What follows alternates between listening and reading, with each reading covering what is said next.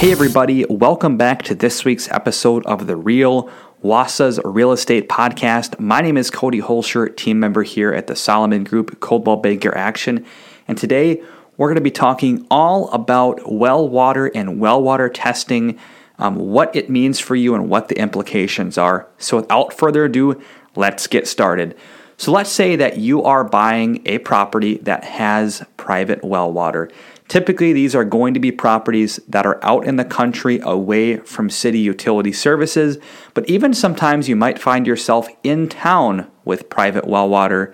And so if you are and you're getting a well water test during the home buying process or even after the home buying process, here are the important things that you need to know about what's going to come up on your well water tests. So starting with number one, these are going to be two of the first things that they're going to test for in your well water, which is going to be coliform and E. coli.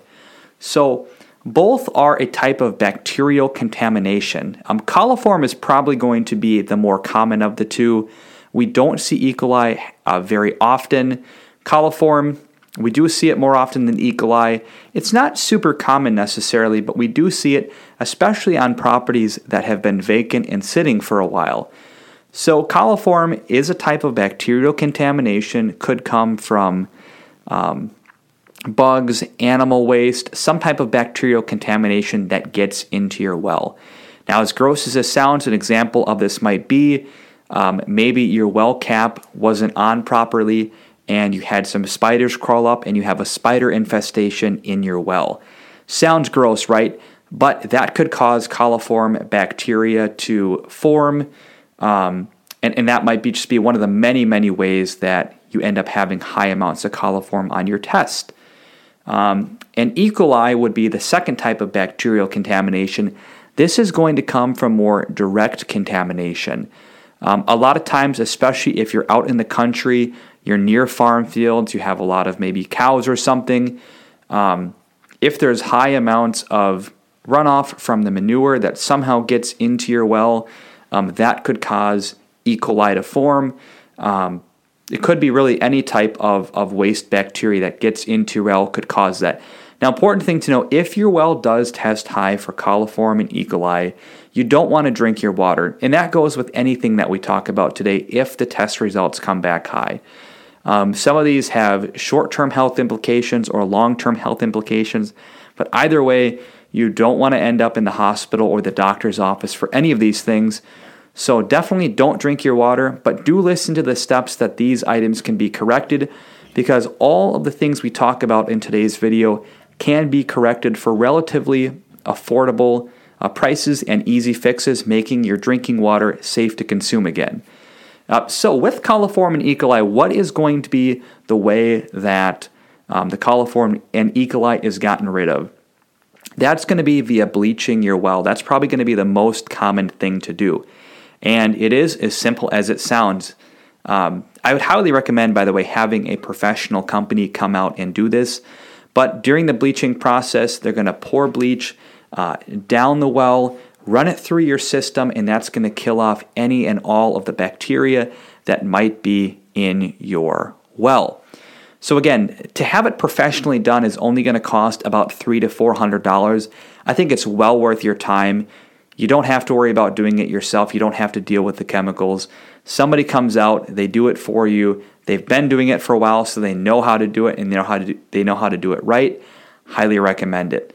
Also, one of the common things that we see in older homes that do test for coliform, especially, a lot of times they don't have a vermin-proof well cap, which back 30, 40 years ago, it was not code to have one of those. I don't even know if they existed at that point.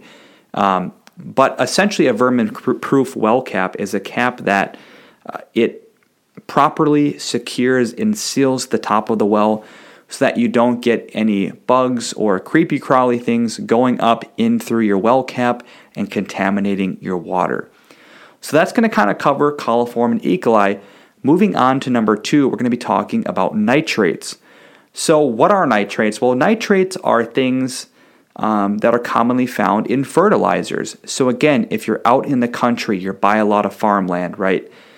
where fertilizers are used, nitrates are naturally going to seep into the ground and then are going to get into your drinking water supply.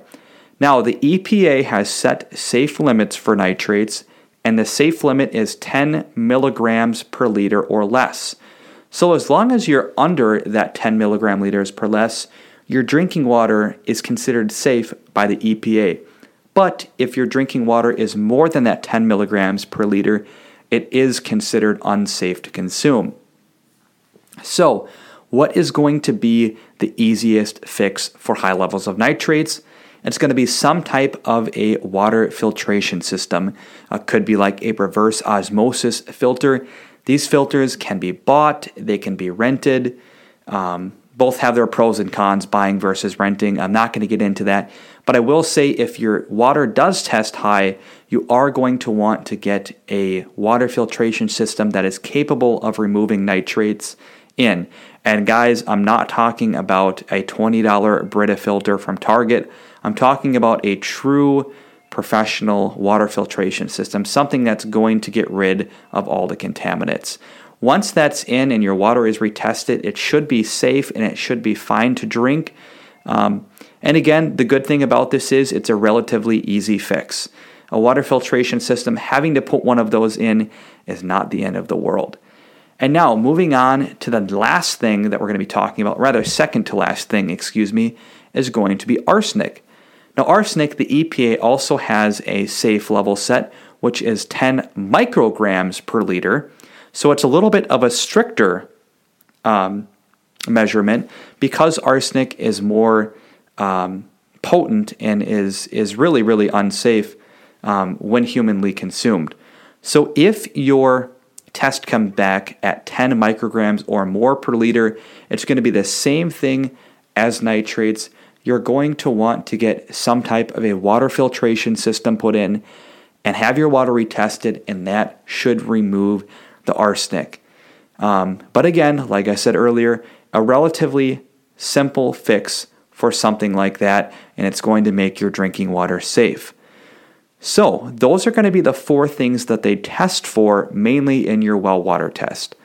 Now moving on to something else, this is kind of a new topic that the public doesn't have too much knowledge about yet. There's been some reporting on it, which is going to be PFAS. So PFAS is a type of forever chemical. It's a man-made chemical, and the problem with PFAS is it does not biodegrade. And by the way, something about PFAS too, you might hear it as PFAS, you might hear PFO. There are many different compounds of this man-made chemical. All are not good and all are something that you don't want in your drinking water. So these chemicals, they do not break down naturally, and that's the problem with them. Once they are in the drinking water, they're there forever. PFAS and PFOs were commonly used in manufacturing for many years, and once research started to come out that they had adverse health effects, manufacturers stopped using them and started using alternative things in their products. Here's the problem though, because it doesn't break down, once it's in the groundwater, it is there. And so cities like the city of Wausau, the village of Weston, the town of Red Mountain have all had PFAS issues, and the city of Wausau built a new water treatment plant which is actually removing the PFAS out of the water. The village of Weston, as far as I know, they shut down the wells that had high levels of PFAS, and they plan on doing a permanent filtration system at some point in the future. So the cities are testing for them, but currently it's not part of private well testing. So I would say that it's not a bad idea to see if you can get your well water tested at some point for PFAS and PFO chemicals. That way, if it does come back high, you're aware of that. And again, like nitrates and like arsenic, there are water filtration systems that can remove PFAS from your water, making it safe to drink. So that's a little bit about PFAS. And let's say that you get your well water tested. It's not high in coliform. There's no E. coli. There's no nitrates. There's no arsenic. I would still recommend getting some type of a water filtration system. It's never a bad idea. In fact, even if I was on public water, I would probably still get some type of a water treatment system. Reason being, there's so many other things that can be in your water that you don't know about, and a lot of times too for taste. It's a relatively inexpensive fix for peace of mind, right? You have a water filtration system in, you know that your well water is safe to drink, it's going to taste good, and it's going to be healthy for your family to consume. So that is going to wrap up this week's episode of The Real. Thank you all for listening, and we hope you guys tune in next week.